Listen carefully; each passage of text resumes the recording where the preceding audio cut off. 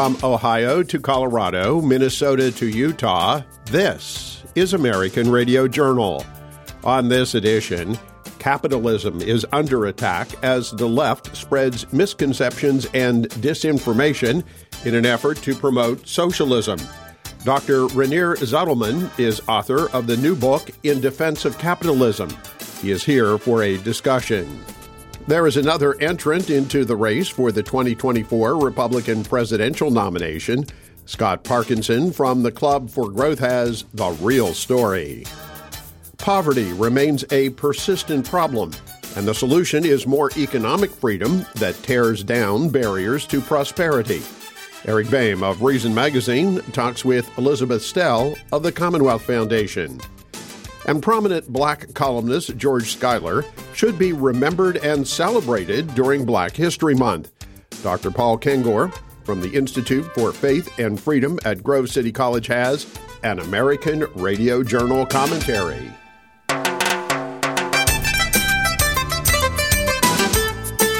I'm Loman Henry, and welcome to American Radio Journal. Socialists are gaining power in Congress and dominate the legacy news media by spreading fallacies about the capitalist system upon which our nation is built. Dr. Rainer Zitelmann is author of In Defense of Capitalism, and he joins us now. Rainer, welcome to American Radio Journal. Rainer, you have written the book In Defense of Capitalism. What compelled you to write a book on this topic? I see that capitalism today is everywhere under attack, everywhere in the world. This book will be published in 30 languages at the same time. And so you see it's quite necessary, whether you look in the United States, in Europe, in Asia, in Latin America, of course, capitalism is everywhere under attack. And I think it's time to defend the system because all that we have, all that you have in the United States, all the standards of living, it's thanks to capitalism. And I think sometimes people forget the reasons why, for example, America became such a great country. In your book, In Defense of Capitalism, you go through a number of the fallacies, the misperceptions, the lies that are told about capitalism. So let's talk individually about some of those here, beginning with the fact that there's still hunger, there's still poverty in capitalist systems. And of course, those who promote socialism blame capitalism for that. Why is that wrong? Before capitalism, 200 years ago, 90% of the worldwide population lived in extreme poverty. I repeat, 90% lived in extreme poverty. Today, it's less than 10%. I think it's amazing. It's a success story. And more important, half of this reduction happened over the last decade. So it's a great time for capitalism. And of course, everyone who is hungry or in starvation is too much. But think about this. If people hear about famines or starvation, mostly they think about Africa. But 80% of people who died in famines died in Soviet Union or in China in the last century. 80%. So socialism killed people. One of the big areas that the left likes to talk about is climate change. Rainer, they like to blame capitalism for environmental destruction and causing climate change. That, of course, is not true, is it? No, it's not true. And you can see it, for example, I give a lot of facts in my book comparing East and West Germany, because this is easy to compare. Germany, the same culture, the same language, the same people, the same country, same history, but different economic and political economical system. And if you compare it, the CO2 emissions were three times higher in East Germany than in West Germany. You can Google it for free on the internet, the Index of Economic Freedom from Heritage Foundation. This is ranking how economically free are countries in the world, or I call it the capitalism scale. And then there's another index. This is the Environmental Performance Index from Yale University, EPI. You get all this free on the internet. And if you compare both of this, you see the best environmental standards are in countries that are most economically free, and the worst environmental standards are in countries that are unfree. So I think for a lot of so-called climate activists or They don't really care about to find solutions. This is the reason, for example, why they are against nuclear power plants. What would be a good solution for these problems of climate change? No, they are not interested in solutions. For them, it's only a pretext in their fight against capitalism.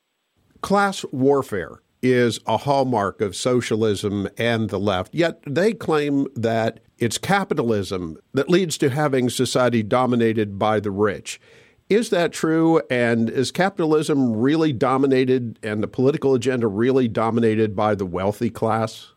For a lot of countries, it's absolutely ridiculous.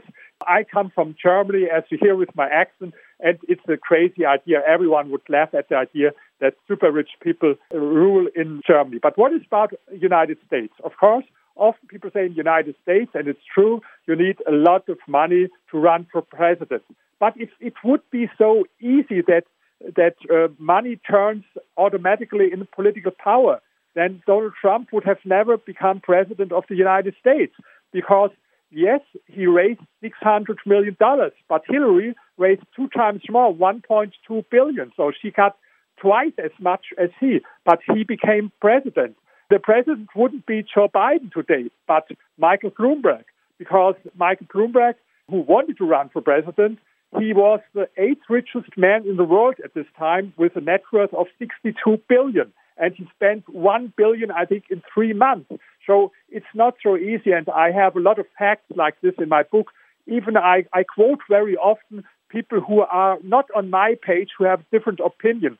For example, political scientists, and they made research in how many elections in the United States in the last 64 years, the difference, how much money the candidates get, it was only in two of these elections. So you have in this book a lot of facts, and maybe let me add something. I didn't write the book because I think I can convince anti-capitalists, because they will not read the book, they will not buy the book. They prefer maybe to buy the next book from Bernie Sanders. I think it's published at the same time as my book. It's a book against capitalism. They prefer to read book number 35, Why Capitalism is Evil. No, I wrote this book for people who are maybe emotional, pro-free market economy, anti-socialist, pro-capitalist, but they don't have all the facts, all the arguments. And I used for this book more than 350 books and scientific papers. You see it in the bibliography, 900 footnotes, but in the same time, it's written in an easy way. Everyone who's able to read, for example, New York Times or Wall Street Journal can read this book. And this was the reason why I read it, to provide people with facts and arguments so that you can win every discussion if you have a discussion with anti-capitalists. In your book, you have an entire section, and you talk about the fact that socialism can look good on paper, except when, as you put it, the paper is a history book. Yes, I see it. I have lectures all over the world about this topic. And I always ask people, whether I speak to 30 people, to 300 or to 3,000, I ask the people who has ever heard at school about the biggest socialist experiment in history. This is Mao's so-called Great Leap Forward. It happened from 1958 to 1962. 45 million people died in China as a result of this biggest socialist experiment in history. And now what's frustrating, wherever I ask these questions, whether I have my lectures in Asia, in Latin America, in Europe, or in the United States, only a few people raise their hands. They haven't heard about it at school. And this is the reason why I have added a chapter about real socialists, not about theory. Because what socialists like, they like to discuss about theory. They compare the reality of capitalism with their utopia, with a book. But I think this is not fair. You should compare capitalism with real existing alternatives in history. We have been talking with Rainer Zitelmann, who is author of the book In Defense of Capitalism. And Rainer, where can folks go if they would like to get a copy of your book to learn more about this topic? You can get it on Amazon, or you can get it on Barnes & Noble. It will be published on 7th of March, but you can get it right now. Rainer Zitelmann, In Defense of Capitalism author. Rainer, thank you for taking time to be with us. Thank you. Thank you very much. I appreciate it. Scott Parkinson from the Club for Growth joins us every week here on American Radio Journal. Sometimes we talk about what's going on in Congress. Other times we take a look at the political landscape, which is what we're going to do today. Scott, welcome back. It's great to be back, Loman. Thanks for having me. The 2024 presidential race really off and running. Of course, it may have, Scott, been off and running since November of 2020, but we have yet another entrant into the Republican race. What occurred there this past week? Well, this week, Vivek Ramaswamy announced that he would be seeking the Republican nomination. Here's a young American entrepreneur and author and political activist from the Cincinnati area of Ohio, and he's been dubbed the, quote, CEO of Anti-Woke Inc. by a New Yorker profile. This is a guy that has made a lot of money quickly. He's Harvard and Yale educated, and is the co-founder and executive chairman of Strive Asset Management, which is a hedge fund. And ultimately, with his investment experience, taking on the ESG issues and being an Indian American, I think gives him some standing with the Republican primary voters to talk about those issues. Obviously, a very, very smart and charismatic young guy. Some folks wonder, is he entering the presidential to raise his profile and potentially get in the Ohio Senate race? You know, right now what I would say is the guy declared for the presidency, and we need to watch his candidacy and see if it can get any momentum, just like we would with anybody else, from Nikki Haley announcing earlier this month, and obviously President Trump announcing late last year. We know more people are traveling the country and starting to meet with voters, even if they haven't made an official announcement. Speaking of that, this past week, the candidates or potential candidates have been very busy. Donald Trump, of course, went to East Palestine, Ohio, and you had Ron DeSantis in New York, Philadelphia, and Chicago. Is this a little bit early for all of this, or has this sort of become the norm in presidential politics? I don't think it's early at all. I think that this is pretty standard at this point in American politics for folks to be rubbing elbows in key communities. We also had South Carolina Senator Tim Scott visiting Drake University in Iowa this week, talking to folks about his positive message and wanting to lift up a new generation of conservatism. And so as you've got Governor DeSantis, as you've got Tim Scott, as you've got Vivek Ramaswamy and Nikki Haley and President Trump and all these folks that are traveling around the country, we know there's even more that are eyeing the presidency at some point in their careers. And basically, at the point of February 2023, a lot of folks need to discern, is there a window of opportunity for me to come through and be a part of this discussion? Will I get on the debate stage? Can I raise money? What's my media strategy? How am I going to engage the grassroots? How am I going to engage the establishment? And different candidates have different approaches and strategies in order to become a competitive candidate. Now, we all see the polling that comes out there, right? There's early polling that obviously shows President Trump with a large advantage at this point. But I do think that there are a lot of voters out there that want to see what his campaign is going to be like and how it's going to be different. And then they want to see what these other candidates look like. There's a lot of interest, and I think that it's a posture that the American voter takes seriously when they consider the highest office in our land.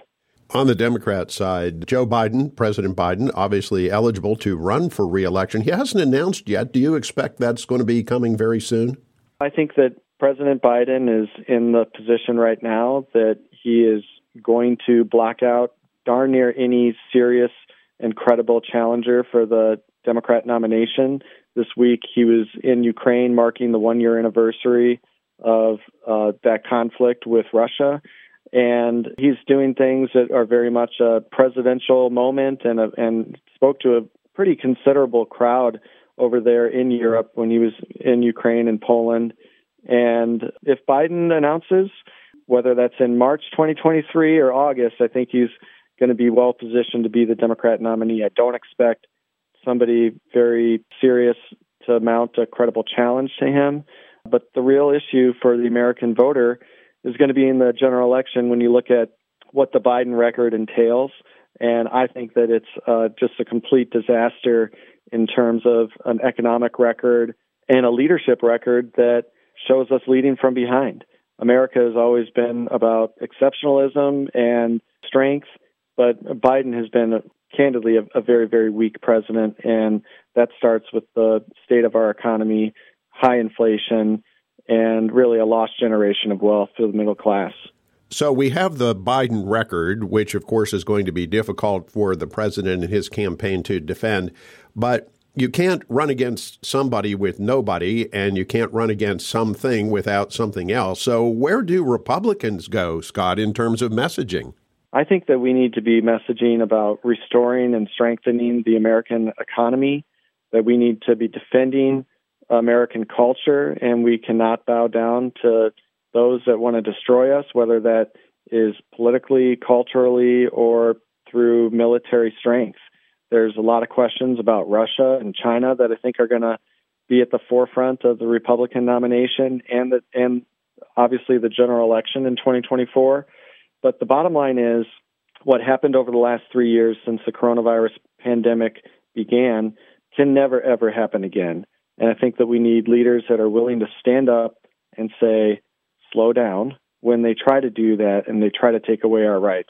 We have been talking with Scott Parkinson at the Club for Growth. And Scott, tell us a little bit about the club.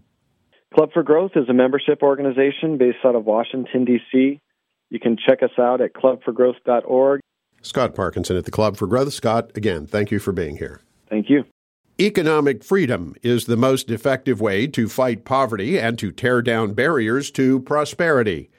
Eric Boehm of Reason Magazine discusses a new report with Elizabeth Stell of the Commonwealth Foundation. Governments spend lots of money on anti-poverty programs, but what if that spending is counterproductive because it's targeted at the wrong people? That's what we're going to take a look at here today. Hi, folks. I'm Eric Boehm with Reason Magazine. Thanks for joining us on this edition of American Radio Journal. My guest today is Elizabeth Stell. She is the Director of Policy Analysis for the Commonwealth Foundation and the co-author of two new reports coming out next week, looking at poverty in Pennsylvania, looking at anti-poverty programs and how economic freedom can do a better job of lifting people out of poverty. Elizabeth, you're a longtime friend of mine, and I think this is actually the first time you've been on the program, so thanks for taking some time with us today. Really glad to have you here. Yeah, my pleasure.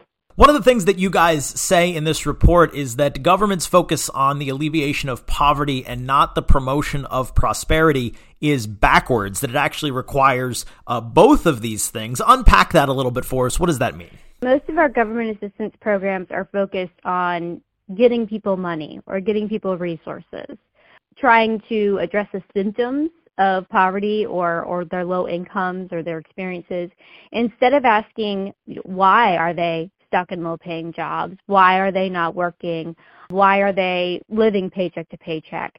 And when we went out and actually surveyed low-income Pennsylvanians and asked them, well, what are your barriers to financial security? What keeps you from working or working more? They said two things. Number one, debt and taxes, which really tells you that it's oftentimes the government itself that is creating a barrier to prosperity. So before we start talking about more ways to alleviate the symptoms of poverty, we need to take a step back and think about what obstacles does the government have in place right now that are holding back people, that are limiting prosperity, and that's where we should start first.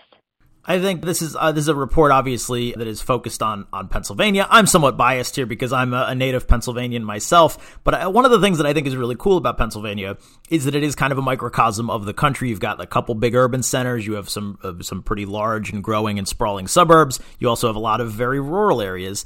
And I think a lot of times, especially on the right, conservatives, libertarians, we think about poverty as being an urban sort of issue. And certainly Philadelphia has the highest poverty rate in Pennsylvania. But one of the things that you guys found is that the next 4 counties with the highest poverty rates are not urban places. They're actually some of the most rural parts of the state. What does that tell us about the way we should think about poverty and then think about the policy solutions to it?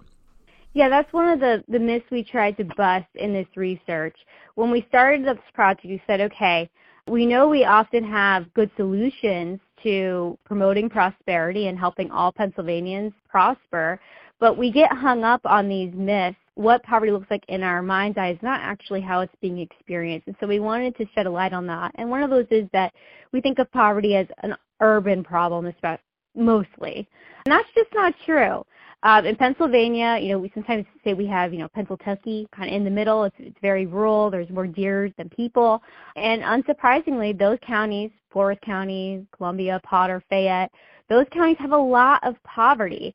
And the problem there is there's just not a lot of opportunity. And there are lots of barriers for those people finding those higher paying jobs. And so we talk about what types of things could we do to bring prosperity to those areas, what types of government barriers can we tear down, so it doesn't matter as much where you live, that you can prosper, whether you're in Philadelphia County or if you're in Columbia County. Is there a political divide that matters there too, that Democrats obviously have a constituency primarily in cities, and also are the political faction that tends to advocate for poverty reduction programs, I think more successfully at least than conservatives do? And how does that break down on those same sorts of urban rural divides? Yeah, that's a good question. I think because a lot of the advocacy around growing government assistance problems happens in urban areas or happens by the organizations that are based in these urban areas, there's a sense that it's a bigger problem in these urban areas, which isn't necessarily true. And so I think there's just kind of a different mindset of what the underlying causes are for poverty in these areas, and that changes how people think about the solutions. So if you're in Forest County and you're, making less than poverty in your income, it might be because you refuse to move someplace where there are good jobs, or because you're a retiree and you're living paycheck to paycheck Social Security. That's very different from someone who's in Philadelphia and their barrier is, transportation. They can't get to a job, or they have a young child and they can't afford childcare. They don't have a way to care for that child while they're working. Both low income, but for very different reasons. We're talking with Elizabeth Stell. She's the Director of Policy Analysis for the Commonwealth Foundation, talking about these new reports on poverty in Pennsylvania that will be available. You can check them out at commonwealth.org next week. Elizabeth, I think one thing just to hit on what you were just saying there is that, and this is one of the things that this report does, I think, really interestingly, is that you've got sort of personal accounts. You surveyed real people who are experiencing poverty about what the obstacles to success are for them. And it is different for everyone. It is a widespread phenomenon in some regards, but really this is ultimately an individual issue. Absolutely. And that's why it's so hard for the government to fix, because governments are really good at instituting, one-size-fits-all solutions.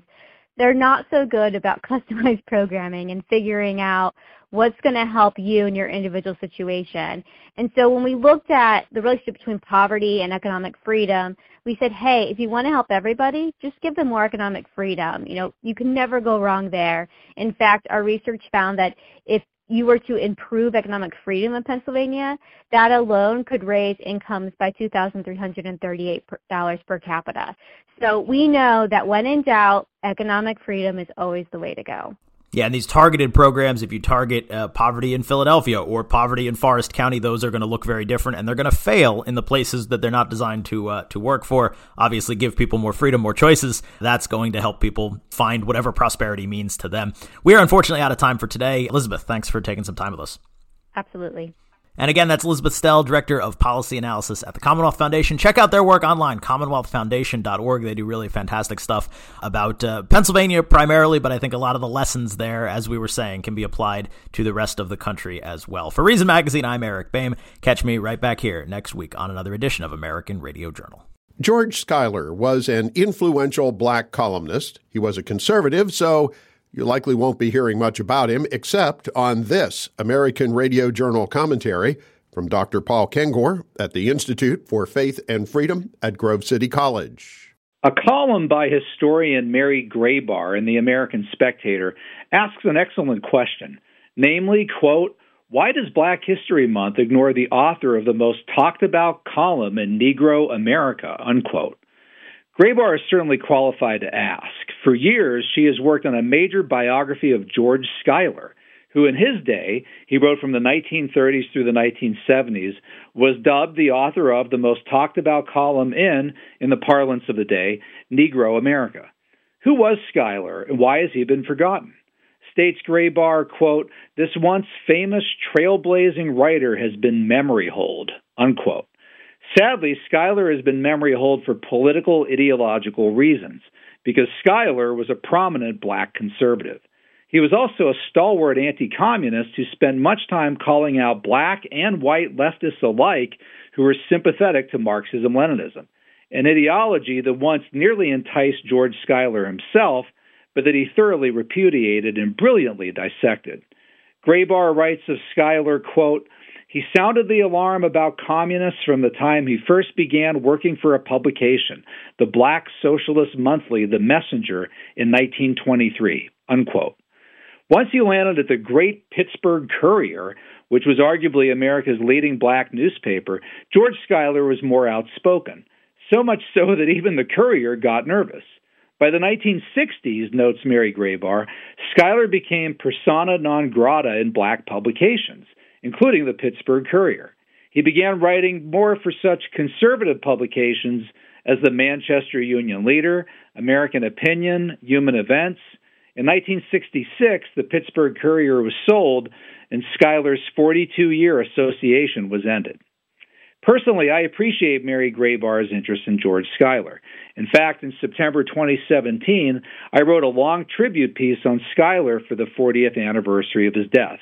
I did a commentary on it for American Radio Journal back then.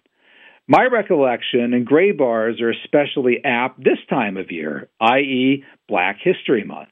In fact, it greatly troubles us that always on short lists of prominent black Americans hailed this month are Marxists like W.E.B. Du Bois, Langston Hughes, and Paul Robeson, who was a literal Stalinist. No exaggeration. Langston Hughes declared, quote, "Put one more S in the USA to make it Soviet. The USA, when we take control, will be the USSA." In one poem, Langston Hughes put it this way, "Goodbye, Christ, Lord Jehovah, beat it on away from here. Make way for a new guy with no religion at all, a real guy, named Marx, communism, Lenin, peasant, Stalin, worker, me." That was Langston Hughes, ladies and gentlemen. To George Schuyler, that was outrageous. It was less poetry than sophistry. Worse, it was tragically wrong thinking about a lethal ideology responsible for the deaths of countless tens of millions. And yet, today, it's the writings of Langston Hughes that are required reading in public schools, not George Schuyler's. Stalinist Paul Robeson is celebrated, including with a Paul Robeson Cultural Center at Penn State University, among other things named for him at our universities. They're conveniently disassociated from that odious ideological baggage. When historians like me bring it up, we're portrayed as the bad guys, as conservative knuckle-draggers. As for George Schuyler, not only was he never suckered by these deadly ideologies, but he sounded the alarm against them. He took on the likes of Du Bois and Hughes and Robeson. It's a key reason why he was indeed once the most influential black columnist in the country. So why is George Schuyler not remembered during Black History Month? Well, the reason, ladies and gentlemen, is prejudice. That is, political prejudice. He is, in effect, discriminated against by liberal historians and educators because he was a black conservative Republican. And that is a shame. George Schuyler was a great American and a great talent, and he deserves to be remembered. For American Radio Journal, I'm Paul Kengor. Thanks for listening. American Radio Journal is heard on public affairs-minded radio stations all across the country, including KWSH-AM in Shawnee, Oklahoma, WYBB-FM in Charleston, South Carolina, and WWFA-FM in Florence, Alabama. American Radio Journal is produced weekly by the Lincoln Institute of Public Opinion Research, Incorporated. The Lincoln Institute is completely funded through the generosity of individuals, corporations, and philanthropic foundations, which underwrite the costs of this program. Comments and opinions expressed on this program are those of the guests and do not necessarily reflect the views of the Lincoln Institute or of this radio station. Learn more about American Radio Journal and hear expanded versions of some interviews aired on this program. Please visit our website, AmericanRadioJournal.com.